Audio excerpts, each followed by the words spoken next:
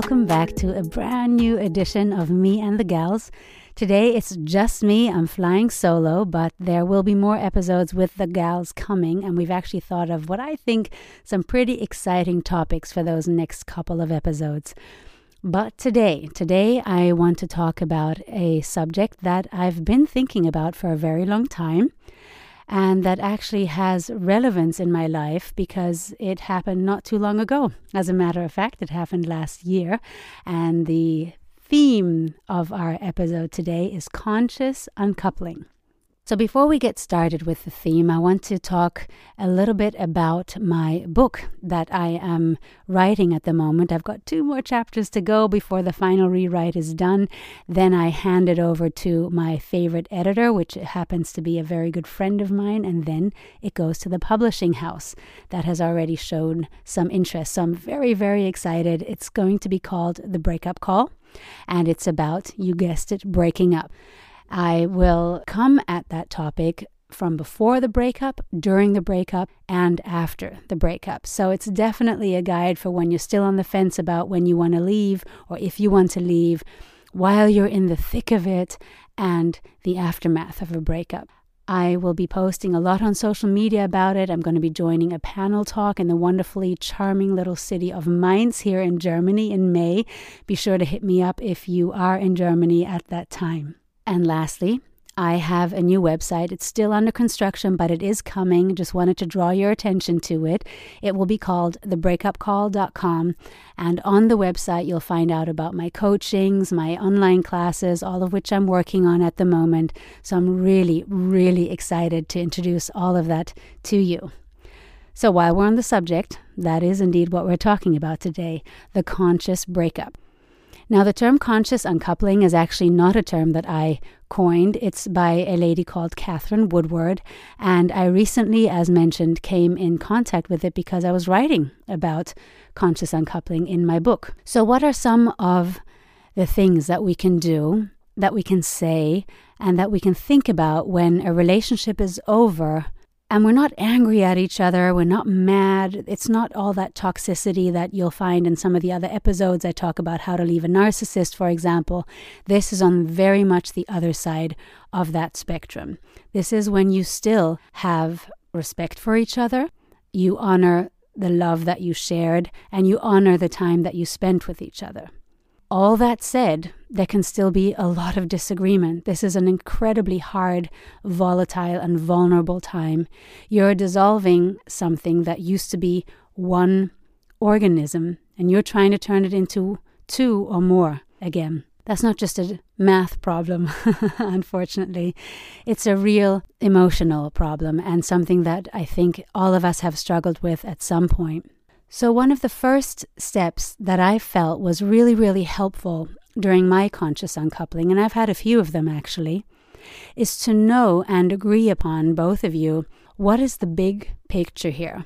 What is the thing, the concept, the part of that organism that we want to preserve, that means so much to us and that we share so much of, that we cannot lose sight of it? The big picture can be, you have kids together, you own a business together, you just don't want this to get ugly, and or you're actually really good friends and you don't want to give up that friendship. I'll be focusing a little bit on the first and the last point, which were kids and a really good friendship, because those are the ones I can speak to. That I don't want it to get ugly goes without saying. Sometimes I could prevent it, other times not so much. So when you've decided what the big picture is, then the next step for both of you is to see, okay, what are the systems and the steps that we need to put into place so that we can preserve and keep alive this big picture. And then find a way to agree on those. So if it were kids, for example, then obviously each of you wants to start understanding, okay, what do the kids do every day? What are their extracurriculars? What kind of personalities are they? And how will they deal with this breakup? How will we speak to the children? What will their lives look like? And where will they live?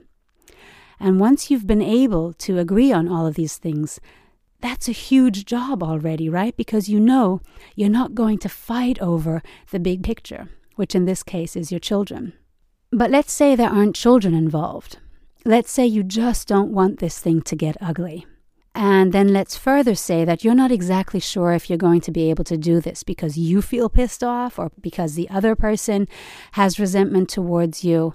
And we'll get into some of that a little bit later, what you can do in that case. But most importantly is that you both agree on that you don't want this to turn into a quagmire or a drawn-out divorce or ugly court proceedings, whatever it is. It's good to know that you want this to go down fairly.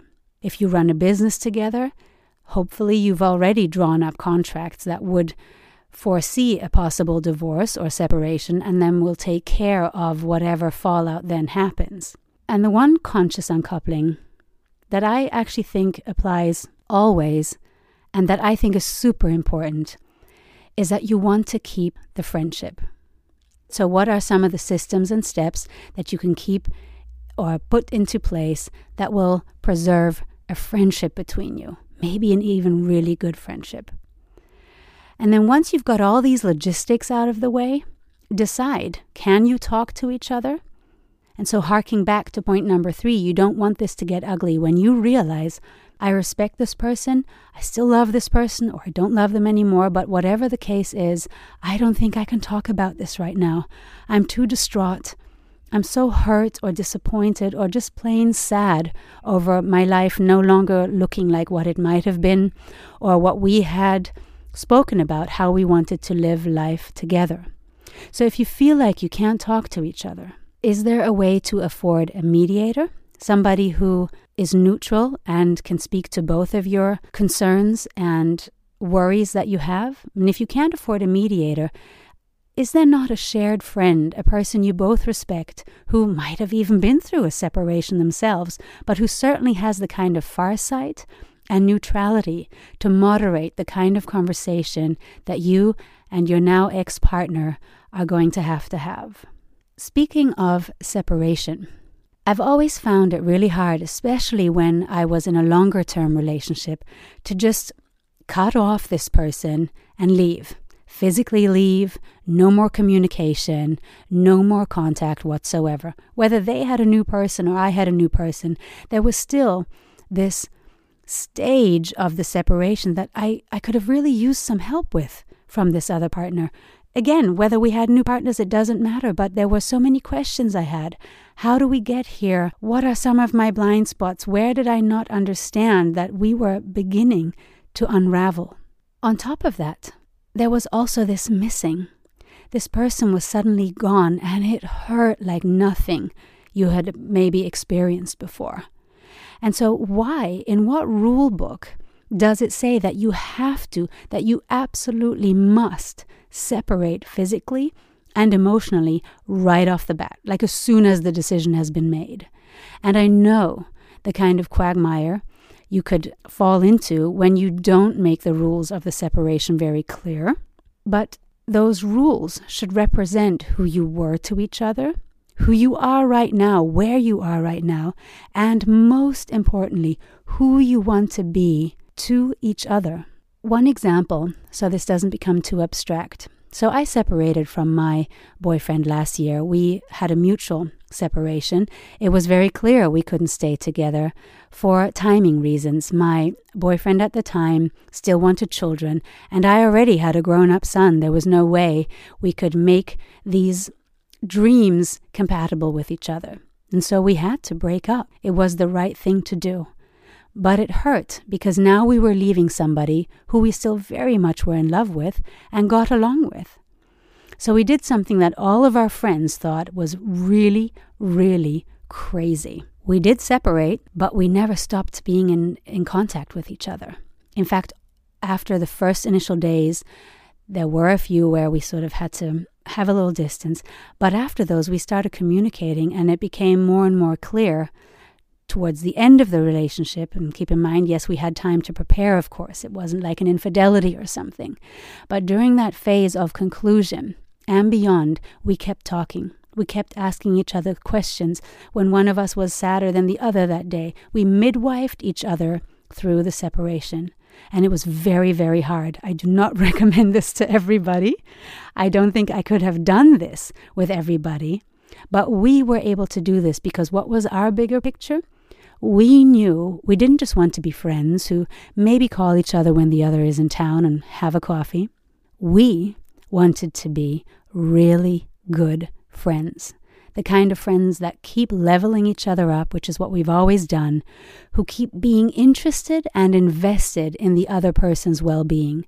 And we did that so well that we thought, we don't want to give this up. So the decision to not just abandon each other is huge. To not leave this other person in the dark with their questions and the situation they now find themselves in, or that you find yourself in. And what about the roles you had in each other's lives? Maybe your partner was your confidant, your husband, your wife, your business advisor, the parent of your child, the step-parent of your child, a very long-term friend before you became a couple. All these roles, they are also gone if you separate completely. You're not just losing a partner, you're losing an entire ecosystem. Now, if both of you are willing and able to understand that that is an ecosystem and that it takes a lot of time and trust to build such a foundation, then maybe there's an opening there to still play some of those roles in each other's lives. So you're not lovers anymore, but maybe you can still be each other's business advisors. And again, I have to use my most recent breakup. We still coach each other, and we do so from a place of absolute absence of self-interest because we're no longer together, and love and realization who this other person is and why we want them in our lives. And because we were able to do that, we kept being able to transcend the lovers level. Again, it was not easy, but it's so worth it when you consider this other person to be a valuable character in this life drama, if you will. So another aspect of this conscious uncoupling, of keeping the communication, the dialogue open, is that this is an incredible growth opportunity. So what we did at the time is we talked about what happened here. And especially in the breakup that I recently experienced, I talked about my fears. I openly admitted how very, very sad I was because there was no ego involved. I had no interest in proving to the other person, my life is so much better without you. I didn't have to do any of those things. I didn't have to be flexing about how great my life was without this person. It wasn't so great. And then I was worried, what if new partners show up and we can't be friends? And those are all questions to be asked once you get to that bridge and you decide to cross it. But for the moment, ask each other and yourself, is there not an aspect or several of this person that I definitely want to fight for to keep it in my life? Because love does not end because you stop sleeping with each other. If it really is true love, the genuine kind. And love does not end with a breakup. Because you don't break up with love in that moment. You're breaking up with this person as two physical bodies that are now going separate ways. But the less physical and more transcendental, if you will, energy of love remains. And it can get transformed into other things. You might not be best friends forever, but at least you can still be in each other's lives or run the business together or take care of the kids, whatever your big picture is. Love does not have to end with the ending of the relationship. And if you think about it, isn't it wonderful that you don't have to do this alone? Because isn't one of the worst things about breakups that we feel so alone and lonely, and that we feel like only music, for me it's music and the people who sing it, that only they know how you feel because nobody can understand the excruciating pain and loss that you are now experiencing. And to not have to do that alone, to know that the other person also misses aspects of you. Isn't that just a really nice feeling? So lastly, what I really want to emphasize is that this is not an easy breakup. Breakups are never easy, even when you're so ready to go because you're like, dude, I've been waiting for this moment for like 10 years. Let's say that is the case. Of course, that's a little different. But if you're not so willing to give up all aspects and parts of this relationship, and if you both manage to see it that way and to agree that, yes, you want to keep these parts sacred and whole, then that is a very hard but a very worthy cause. So lastly, I'd love to hear about your breakups. Did any of you have conscious uncouplings? What was your experience? Did it not go well for you at all? Would you totally not recommend it? I know that in some ways it makes the pain actually more difficult and longer. So maybe some of you have the same experience. Hit me up with your messages. I always love to hear from you. And I really look forward to talking to you again next time with the gals, with Sophia and Karina. Until then, stay well and sending lots of love from here.